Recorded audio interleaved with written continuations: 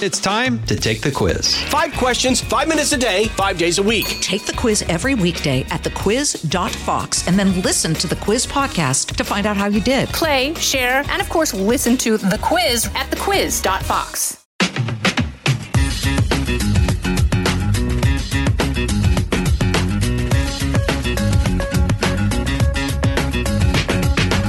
Welcome to the Jason in the House podcast. I'm Jason Chaffetz, and this week we'll get some thoughts on the news, highlight the stupid because there's always somebody doing something stupid somewhere.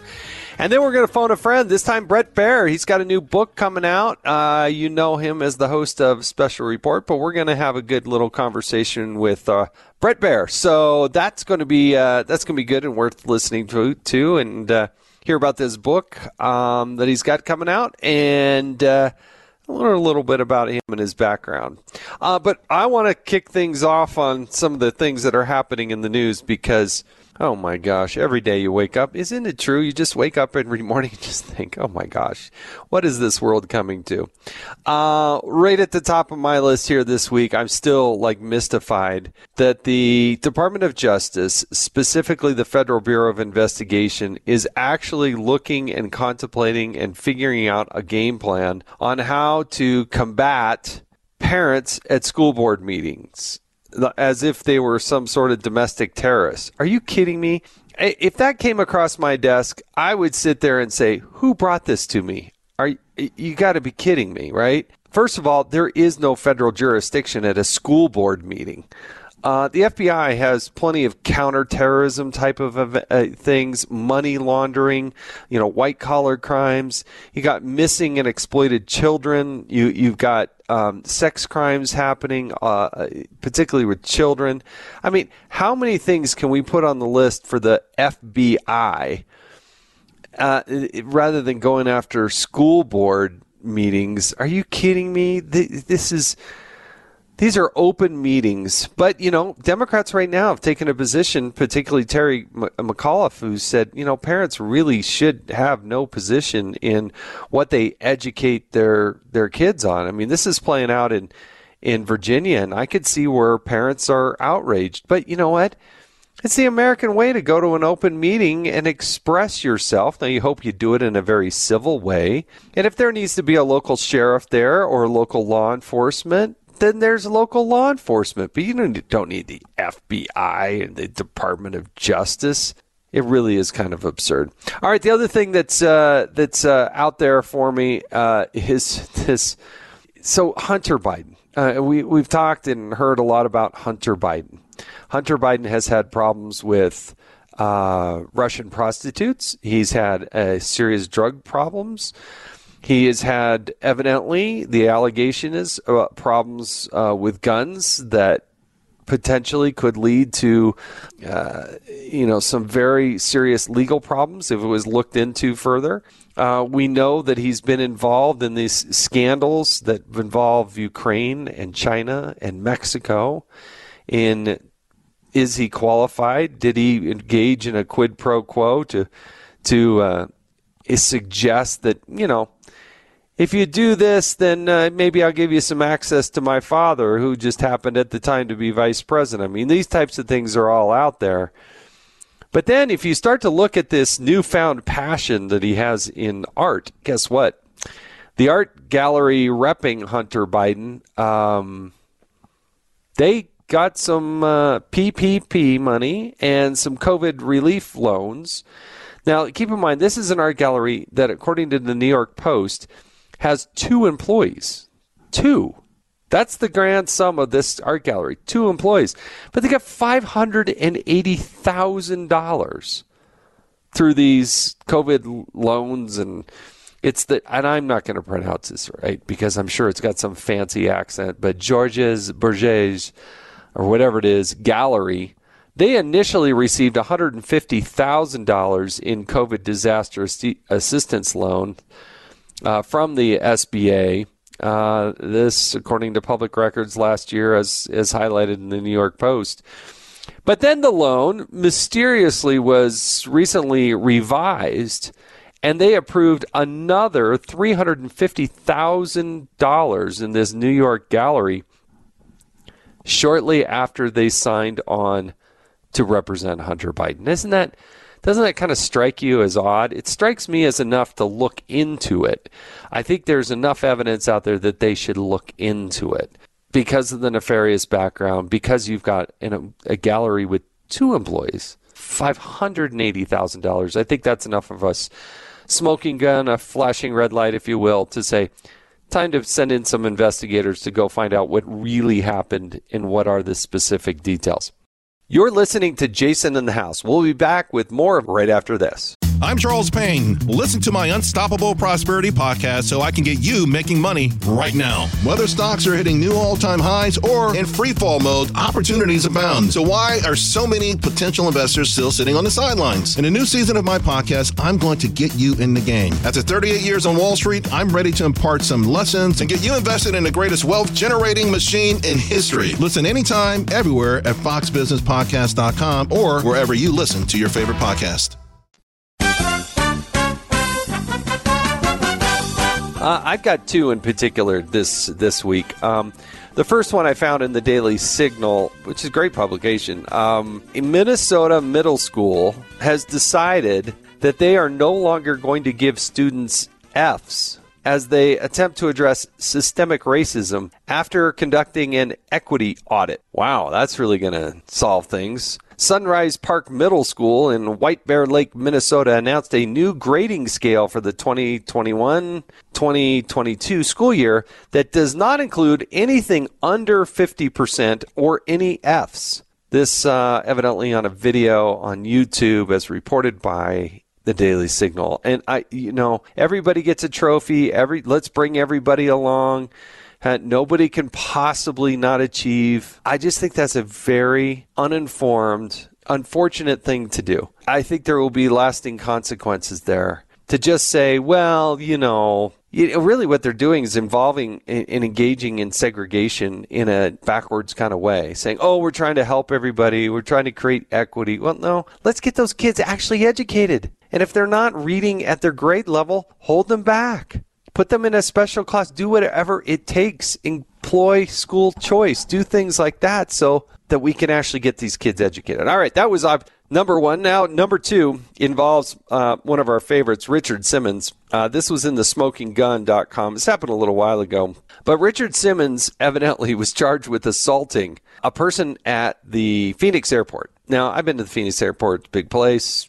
Fly in and out of there. Got family down there. It almost sounds like a joke. Now, keep in mind, Richard Simmons, been around forever. He's an older gentleman. I don't know how old he is. But, he kind of been watching through his whole life here. Evidently, according to the Smoking Gun, he's 5'7", 155 pounds. So he's $155 at 5'7". He's not a big, large man. But evidently, with this Chris Farney, who's 23 years old, 6'1", and 255. So he's 250. He's 100 pounds heavier than Richard Simmons.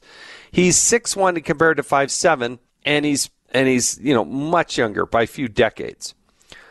So according to the Phoenix Police Department report, Farney, this is the big guy, spots Simmons, and he's walking through the airport, and he said, look, Richard Simmons, drop your bags. Let's rock to the 50s, kind of making a smart aleck joke about some of the previous work that Richard Simmons done. So Farney told cops he was referring to an old workout tape, and then I guess it got under the skin of Richard Simmons because he walked over to Farney and said, and the quote in the article was, "It's not nice to make fun of people with issues." And then he slapped Farney on the face.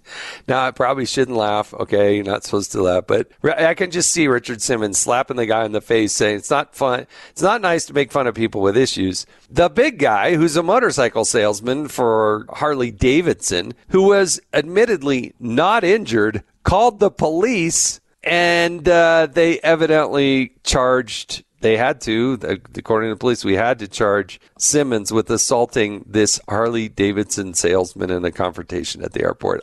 That, to me, is just absolutely stupid. There is no way anybody is going to convict Richard Simmons for slapping a guy who's 100 pounds more than him, who was approached at the airport. So Yeah, probably not the best idea, but, at that point, just walk away. I'm sure this Harley-Davidson salesman was maybe a little bit embarrassed, but you brought it on, brother, according to what I've read, the limited information. And to me, that's just being stupid. All right, so I'm really thrilled to call Bret Baier. Bret is, I've gotten to know him through my time at Fox News. He's one of the best reporters out there, a serious journalist. I think his special report is just one of the best products out there in terms of a news product. And I really do appreciate him. He's been through some hard things with his family along the way. He's an exceptional golfer, and he's got a new book out, which To Rescue the Republic, Ulysses S. Grant, who was our 18th president, The Fragile Union in the Crisis of 1876. That book's just out. So let's give a call to Bret Baier.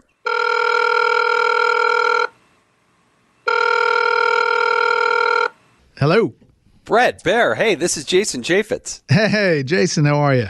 Thank you so much for joining us on the Jason in the House podcast. I do appreciate it. And, since I became involved with Fox News, I was really in Congress. Is I think when I first met you. And then Fox News, it's been an honor and a privilege from time to time to bump into you. And, hey, congratulations on yet another book that's just launched here. Yeah, thank you very much. I'm really excited about it. I did these 3 history books before, and I fell in love with this whole process, and I've got a great team, and I decided to focus a little bit further back. I did books on Eisenhower and Reagan and FDR, Churchill and Stalin, but this book is about Grant, called To Rescue the Republic, Ulysses S. Grant, The Fragile Union and the Crisis of 1876. And honestly, Jason, I'm not just blowing smoke here. I really think that this is the most complete of the history books and really the most fun to read. So he was the 18th president of the United States. He was dealing with some tough times, but you had the whole world, all the people to go look at. Why did you hone in on Grant? Because I think what's really interesting are times in history that are overlooked, that for one reason or another, historians have not really focused on. And I did that in the previous books. This book, we talk a lot about Ulysses S. Grant as the commanding general of Union forces, about his tremendous success. He's the first 4-star general since George Washington at the time. He's an American hero. He's beloved, so much so he's recruited as a Republican candidate for president. He wins in a landslide and starts this 2 terms as president. But when we talk about his 8-year presidency, it's always about the difficulties and the petty corruption within his administration or the scandal. And that happened. There were a lot of people who took advantage of Grant, who was a non-politician. But in addition to that, he really works to keep the Union together. He fights for the 13th, 14th, 15th Amendments, for the blacks, for the right to vote, for citizenship. He fights the KKK with federal troops. And then in really the biggest moment, the climax of this book, the 1876 election is in contest. And he is the one that leads this grand bargain with Rutherford B. Hayes, who's the Republican, and Samuel Tilden, who's the Democrat, to make sure the South signs on to stay in the Union and to turn its back on slavery. Didn't always work out that way as far as where the South was in racism and years of civil strife. But Grant's effort really held the Union together in a time where we could have tilted back to the Civil War Part 2. Yeah, we always focus, I guess, in that time on Abraham Lincoln and what was going on, but what was the atmosphere like there? Why did Grant rise up? I mean, his prowess militarily, obviously, it plays a role, but I don't know. I haven't read your book yet. Yeah. So why does he rise up and become the leader of the nation in this fragile time? He is somebody who is well respected. He's humble. He's not a guy that's a firebrand. He works kind of behind the scenes a lot of times. And he establishes that the most important thing at that moment is to keep the Union together. And he convinces the lawmakers in Congress that that is the most important thing. And that's really the forgotten moment. It's in jeopardy. The whole republic is in jeopardy. And when the results come in Florida, Louisiana, South Carolina, they have two sets of results, one for the Republican Hayes and one for the Democrat Tilden. And as the weeks pass without a resolution and more violence is threatened, Grant is really trying to resolve the matter behind the scenes. And he has the respect to be able to do that. He convinces his friends in Congress to push for this electoral commission to resolve disputes. And it takes a long time. But right before the inauguration, they finally decide to give the presidency to Rutherford B. Hayes and in exchange have the South sign on to stay in the Union. What happens after that is Grant leaves office and he starts writing his own memoir, but he sells it to a magazine. And during that time, he loses all of his money in a bad investment, all of it. A family friend says this is what he needs to do with his money. He trusts him, as he did in multiple cases inside his administration. He loses all of his money, so he desperately needs to make money. This magazine offers him $500, an article for his stories about the Civil War. His friend, Mark Twain, at the time, says that's ridiculous that you're getting paid only that. And he says, start writing your memoir, and I will publish the memoir. Well, Grant gets throat cancer and is dying. And he is really in a race against time to finish this memoir. Twain reads some of it and says it is gold. He says he's the best writer of a civilian non-writer he'd ever seen. And the detail that he gives back to the Civil War and his descriptions. So he finishes the memoir and days later dies. Twain publishes that thing, and it sells the most books ever. And his wife, Julia Dent, gets at the time roughly $400,000. That is equivalent to about $14 million. And he meets the deadline to finally get it. But the reason I'm telling you that story is when he dies, just to show you the impact of this figure, the funeral and the procession is in New York City. And he has 4 pallbearers. 2 are Union generals in Union general uniforms, and 2 are Confederate generals with Confederate general uniforms. And the street is lined with 1 million people, some Confederate, former Confederacy, some Union, all wearing their old uniforms from the Civil War as they're saying goodbye to General Grant, President Grant, and a guy who was really well respected at the time. So that's how he can pull off this grand bargain. Yeah, there are some people in our history who have stepped up. They weren't career politicians. They didn't necessarily have the background, but they answered that call of our nation. As you kind of went through the process, I'm sure you had an outline or a sense of where this was going, but what really surprised you the most as you dove deep into his background? A couple of things. One is how he came from nothing and really had a tough time in life. At one point, he kind of fails being a soldier. He gets busted for drinking out in the Northwest Territory. He's told that he's going to either be court-martialed or resign. He resigns, goes into what he thinks is business, works horribly. His father was a leather tannery.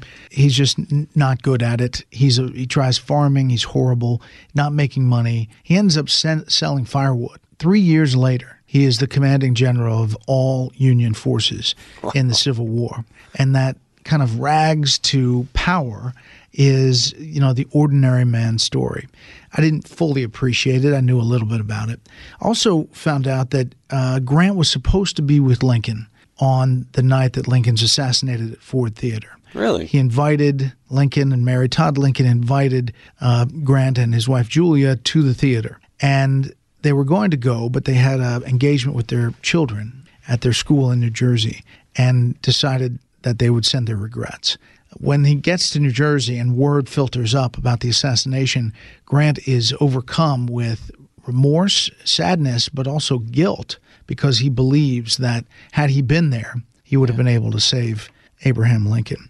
But I guess the biggest thing, Jason, is that in tough times, my takeaway was that to keep our republic requires, this constant vigilance. Our freedoms aren't automatically given. They have to be pursued and won again and again and again. And each election offers us the opportunity to recast what we as the American people want. So I think it's just a really important lesson about the importance of what we do. Were you a history nerd? Like when you were in high school, were you like that nerdy guy who was nerdy history guy? Yeah, no, was that you? No, I was in high school. I was into English and writing, and I was the school newspaper editor, and I did a little acting. I was kind of a ham. I played golf, and then I just got into history. I majored in college in political science and English, but I should have majored in history because once I found this later in life about the National Archives and digging into these treasure troves, it really became sort of like digging for nuggets and piecing them together like a quilt and coming up with this narrative that hopefully shows our leaders of the past to a younger generation that I don't think is getting enough of our own history.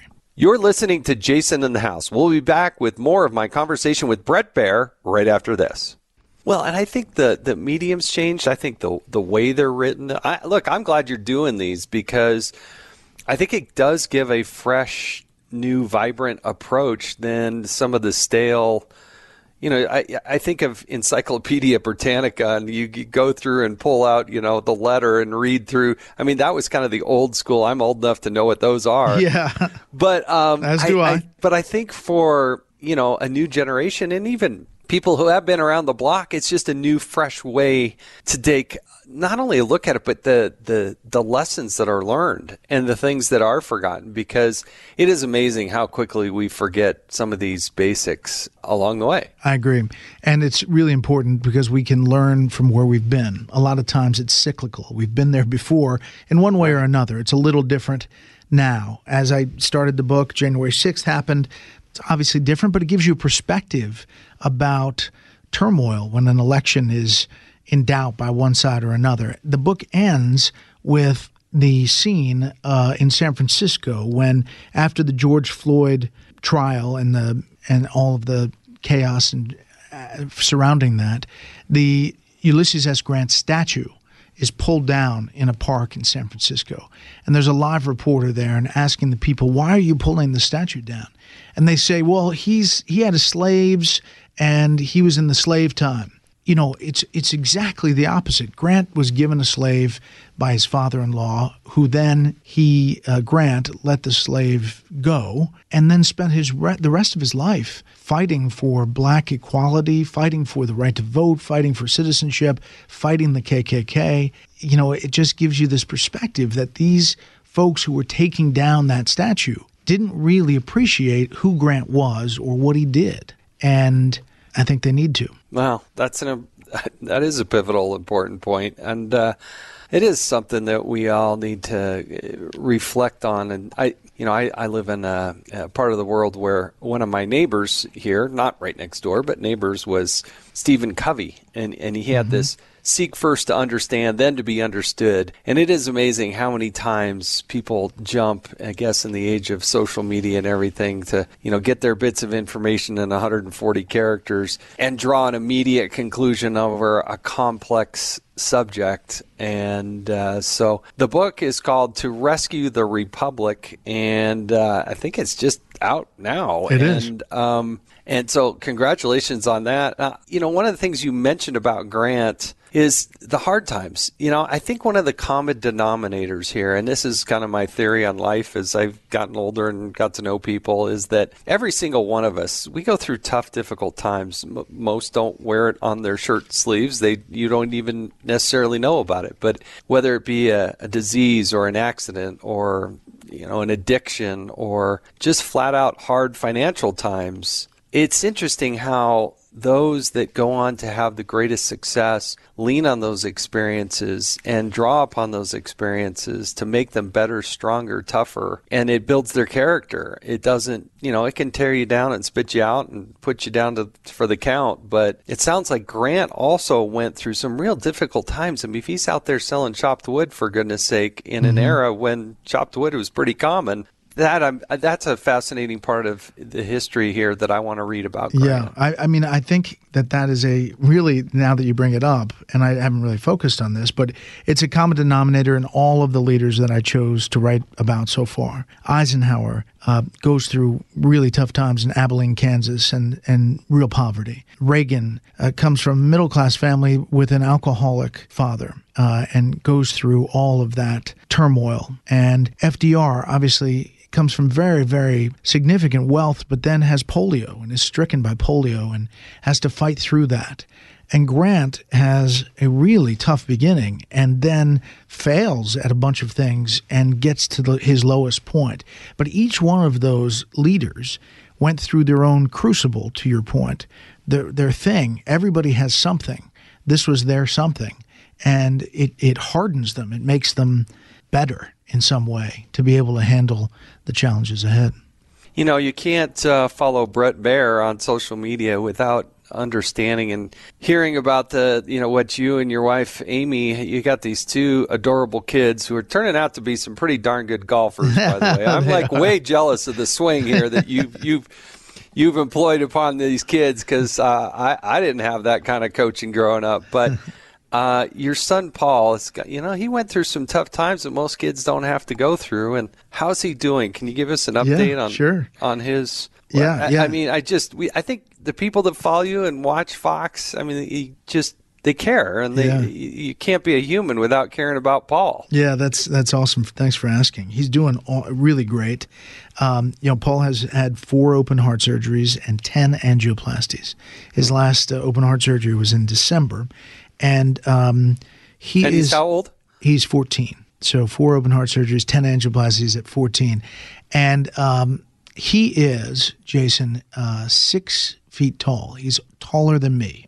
I'm 5'11", which is fairly embarrassing. He wears a size 13 shoe. He is he plays on the basketball team. He is a golfer. He plays on the golf team, and he's doing great. He's still, beating up on his little brother Daniel, who's not that little anymore either. But we're very, very blessed, and to the point we were talking about earlier, everybody has something. That was our something. And we decided to share that in actually the first book that I wrote, Special Heart. And I think that being public with that has helped us. It was cathartic in a way.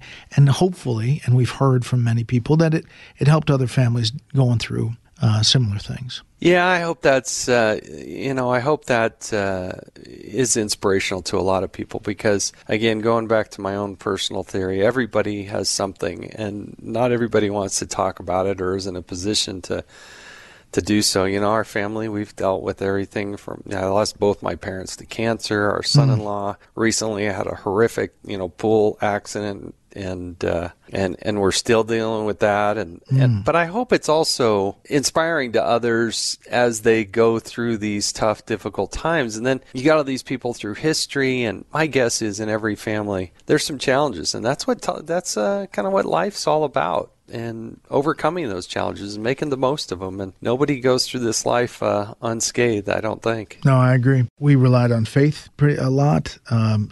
Some leaders that I looked at did that as well. Grant didn't talk about it a lot, but he was a God-fearing man. It's everybody can figure out their own way to get through that. I'm sorry to hear about your son-in-law and your parents. Cancer is unbelievable. It really sucks. But I think everybody has to figure out how to get through to the other side of the tunnel, and people do it differently. Well, one of the tough things you're going to have to go through in life is answering my rapid questions. Nobody gets through this podcast, Brett, without answering the tough and difficult questions. All right. I hope you're prepared for this. You ready? I'm ready. Because I don't care how many times you've putted on, or how many times you've been out to the driving range. It's not going to properly prepare you for these rapid questions. All right. All right. First concert you attended? Rush. Oh, that's pretty legit. Yeah. How old were you? I probably was 11. I bet you were pretty young. Okay, 11, we'll just leave 12. It at that. Yeah. What was your high school mascot? War Eagle. Marist War Eagle. See, that sounds like a tough one. It's better than some of these other ones that I've heard a lot. Who was your first celebrity crush? That's a tough one. I mean, I think Heather Locklear was. I definitely had the poster, so I'd say that. Yeah. All right, I know exactly who she is. Yes. Favorite vegetable? Favorite vegetable, the Brussels sprout. Underrated. I think so. I think the Brussels sprout, properly prepared, a little sweetened up. Yeah. I like it. I like it. You know, I've asked this question more than 24 times. I've always gotten a different answer on favorite vegetable. Never once have we had the same answer. Variety. Because not 100% of them have been able to even name a vegetable. That's a bad sign. All right, so if you had a chance to, there on Special Report, have Bigfoot come sit down, what would you ask Bigfoot? Where you been? No, I tell you what, I watch all those shows. For some reason I get drawn to them. I do too. I'll be tuning in, going up and down the dial, and suddenly it's like I hear the knocking in the woods, and I'm like, I cannot leave the show. So, UFOs and Bigfoot, I tell you, I cannot get enough of I agree. that. I agree. John Ratcliffe, who I know you interviewed, he's Yeah. a former director of national intelligence. He's seen all this stuff on the UFOs, but I said, come on, John, tell me a little bit. And he's like, I can't. And I'm like, oh, why do you, come on, you got to spill some beans on that one. But he's got too much integrity. He won't spill the beans on anything else he might know in that category. See, that's why I think that I was really thinking that President Donald Trump, towards the end of his term, was going to say, all right, here's the deal with the UFOs. And just do it. Just like put it out Nobody on a Friday. would do it better than Donald Trump. Do it. Donald Trump in primetime doing a special on UFOs. Tell me you wouldn't watch that one. Totally. It'd be like Geraldo and Capone. I mean, it would be Super Bowl numbers. I bet he'd still do it, but now that he's not the president, he doesn't have the materials that he had. It's a little tough, yeah. All right, pineapple on pizza, yes or no? I'm going to go no. It's it's sacrosanct. Brett. We all like it, and you know what? Putting a wet fruit on a pizza, that's just not right. Yeah, I agree. Best advice you ever got? Don't stop driving. So the advice was, if you are driving towards a goal, don't stop, even though you don't know how you're going to get there. In other words, like you're this car in the middle of the night and you're driving on a darkened highway and you don't have headlights. And then eventually you have headlights and then you have high beams and then the sun goes up over the mountains and then you see the road of how you're going to get there. But before you know it, you're already there. So keep on driving.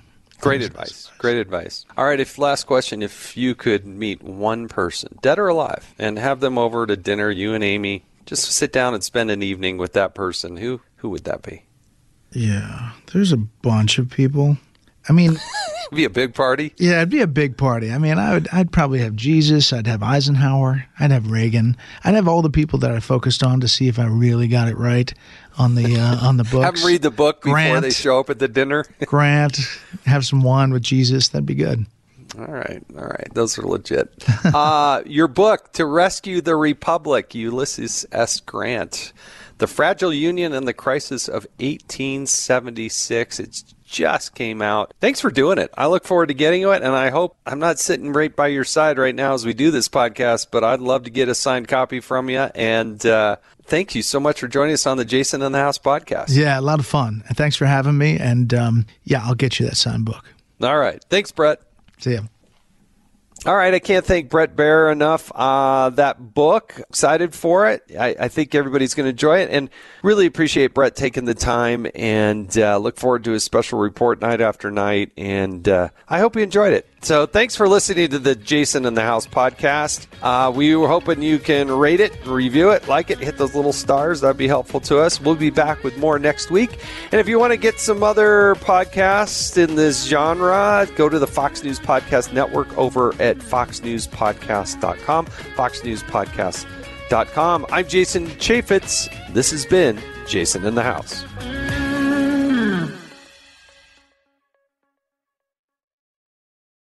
from the Fox News Podcasts Network. In these ever-changing times, you can rely on Fox News for hourly updates for the very latest news and information on your time. Listen and download now at foxnewspodcast.com or wherever you get your favorite podcasts.